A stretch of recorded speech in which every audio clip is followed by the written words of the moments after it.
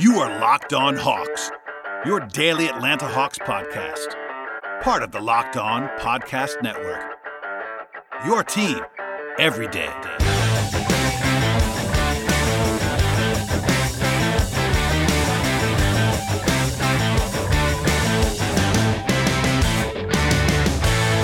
Hello, friends. Welcome to episode 604 of the Locked On Hawks podcast. I am your host, Brad Rowland, coming to you live from Las Vegas, where I am still here. I know a lot of the media has gone back to their respective areas of living, but here I am trapped in Vegas until the Hawks are done with their journey. So here we are talking about the Hawks late into the evening on this fine Thursday into Friday morning on the East Coast. The meat of this podcast later on will be talking about the game that took place on Thursday afternoon between the Hawks and the Wizards. The Hawks lost that game with some not great execution, I would say, in the second half, and honestly it was a pretty brutal game that we'll talk about here in a minute. But before we get to that contest, a couple of housekeeping items to catch up on here. First and foremost, I meant to talk about Vince Carter on the last podcast. Chris Livermore of the AJC reported on Tuesday that Carter and the Hawks, quote, still remains a long shot, end quote. He did say that there have been discussions between the two parties, but that the Hawks are likely to add a veteran, but don't want to take time away from the young players. While Carter, according to the reporting from the AJC here, is likely looking for a bigger role than what the Hawks have to offer him. At the power forward spot, where Vince is basically confined to at this point in time. He did play some three last year when they had some injuries, but for the most part, everyone has said on the record that he is a power forward, and he definitely was a primary power forward last year. The Hawks do have other options, of course. They have John Collins as the incumbent starter. They have Jabari Parker, who will be clearly ahead of Carter in the pecking order based on the contract that he was given. You have Chandler Parsons. There are some other options at the four. Also, DeAndre Hunter could play there in the very near future, so not really a situation where you can sign Vince and really guarantee him any kind of playing time. So if he wants to play, it wouldn't be the greatest spot for Vince, but of course he's beloved in the locker room, and the Hawks, I'm sure, have interest in some ways. The AJC also had a Q&A with Travis Schlenk in which he kind of says the same thing, just saying that obviously there's interest on both sides there, and we'll see what happens. Vince has been out here calling games in Las Vegas, and we'll see how that transpires. But for now, I'm gonna focus on the reporting from Chris Livermore of the fact that Vince and the Hawks, quote, still remains a long shot, and I will, because I'm asked about Vince so often, I wanted to pass that along to everybody, but for now, I'm thinking it's probably not going to happen. I will not close the door based on the roster spot that's available for the Hawks, maybe even two in the near future if they move on from Jalen Adams. But here we are for now. I'm going to say unlikely from what I have heard and what I've seen reported publicly for now.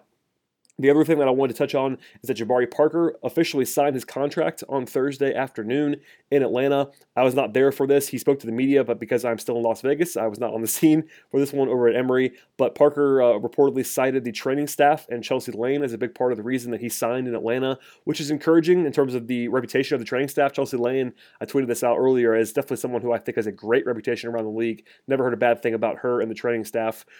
Beyond that, because of the fact that Parker has two torn ACL injuries in his past. He's still pretty young, but someone who has a lot of injury issues in the past. It's pretty good to see someone citing the training staff as a reason to sign in Atlanta. Also, Chris Livermore of the AJC passed along a quote from Jabari Parker in a piece that he wrote. I'm going to read it for you here.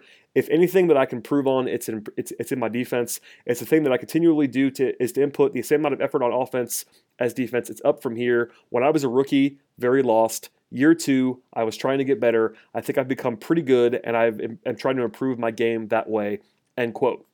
This is now me talking. Parker's not been pretty good at any point, really, in his career. I should say that, just as an analyst. Parker is a bad defender at this point in time.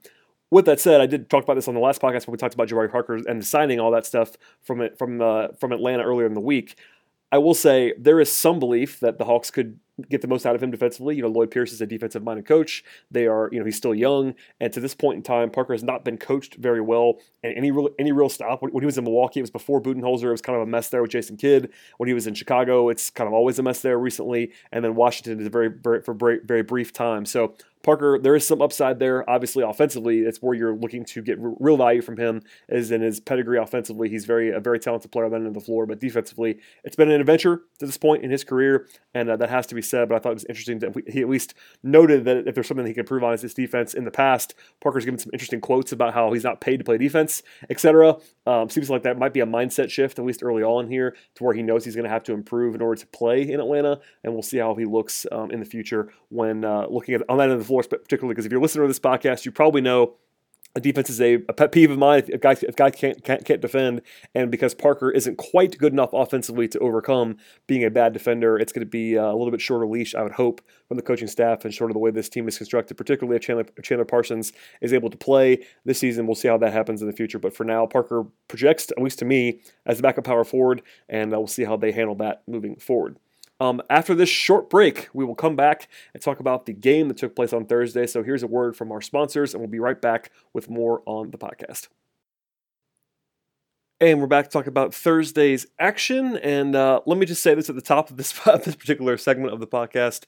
Not the greatest game you'll ever see in your life. There was not really a lot going on in terms of storylines in this contest, and the level of play was pretty ugly on both sides, frankly, especially in the first half. It picked up a little bit in the fourth quarter, I would say.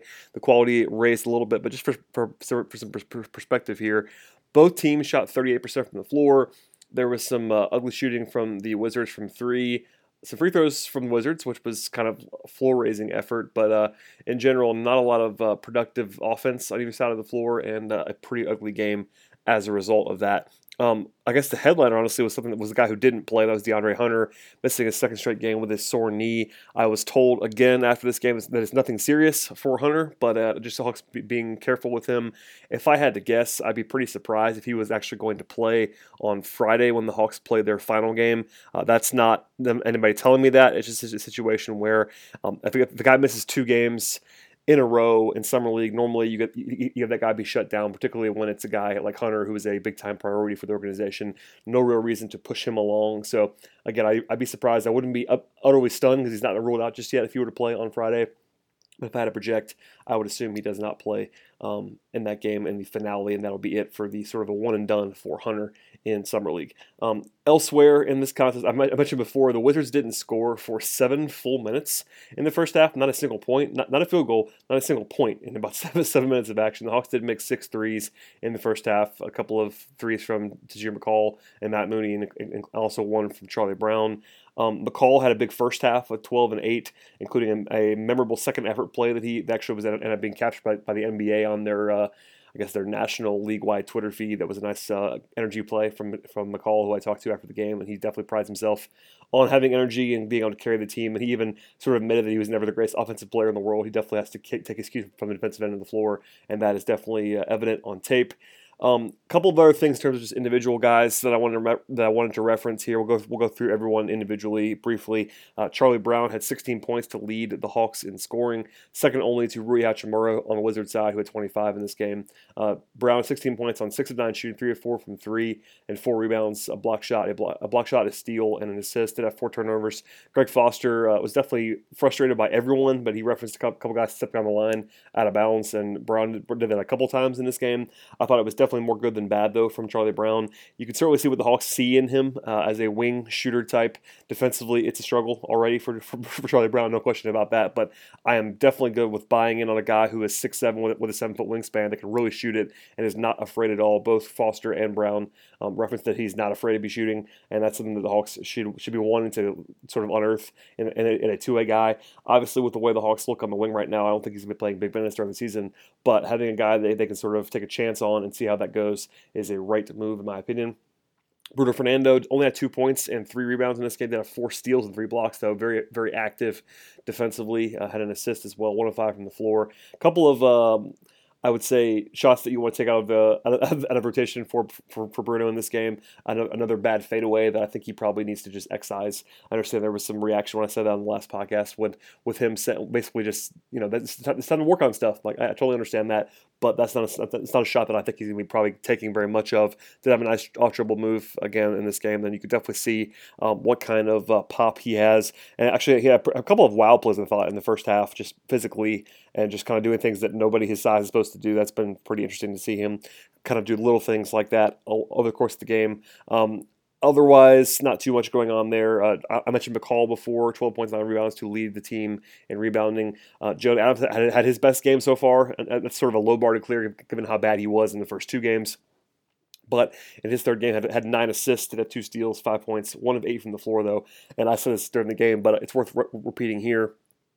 Adams' best trait, in my opinion, has kind of always been his jump shot. It's just not been going down in Summer League, which kind of makes things look even worse. He's been struggling all over the place, honestly, but the fact he's not making shots makes it look even worse for him. So, we'll see how he looks on Friday, but if I had to bet right now, I would imagine he's not going to make it through his guaranteed date later in July, but that's just a guess on my part.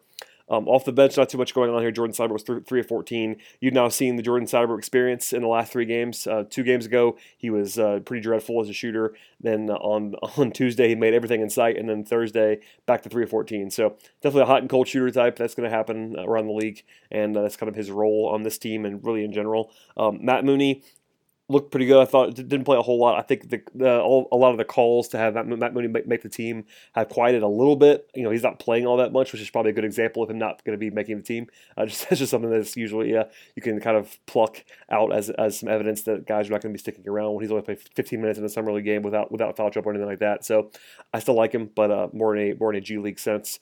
And that's probably it in terms of guys making a real impact that I thought are worth talking about on a grand scale. Again, I'd be pretty surprised if anyone on this roster made the team out of camp.